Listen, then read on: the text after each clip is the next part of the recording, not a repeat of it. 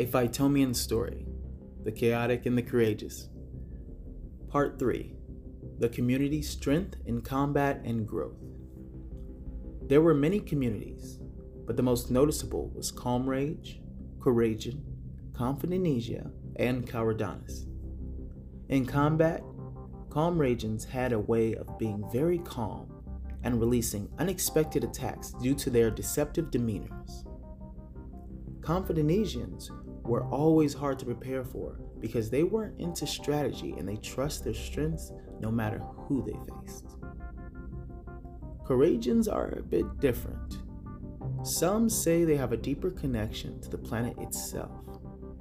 They treat combat calmly with confidence in every position and act with full courage in attempting new methods to victory that might frighten most.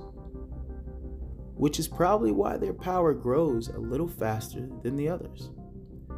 Phytomians aren't known for speaking their fears, and they have fear to some extent, but Courageans do speak on their fears regularly, and that really takes a ton of courage.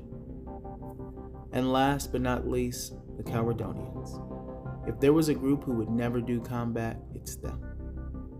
It's said that it started to form ages ago when enough Phytomians decided against fighting an immoral leader that threatened their existence at the moment they were needed most.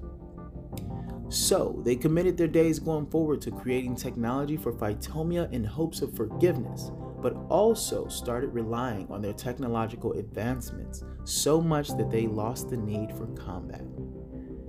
And fear started to take a hold. And slowly, they only advanced in 3 ways. At a super slow rate, not at all, or they would go in the opposite direction and become dark with their actions because the feeling of fear can take you down a very different path. Their strong attachment to strengthening their minds might be the only way to stop them from going to a dark place.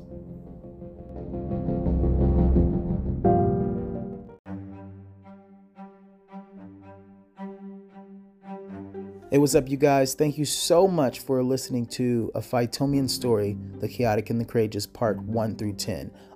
This is inspired by the board game that will be coming out and being published, and the board game is inspired by this story. It is creating so much more than I thought, and I'm going to do my best to keep you all up to date with everything. And if you want to get in touch with me, please be sure to contact me at p4pboardgames@gmail.com or on the Instagram or Substack for the newsletter. So many more things to come. Can't wait. Stay tuned. Stay with me. Let's go ahead and save this world with good times and short stories. All right. Peace.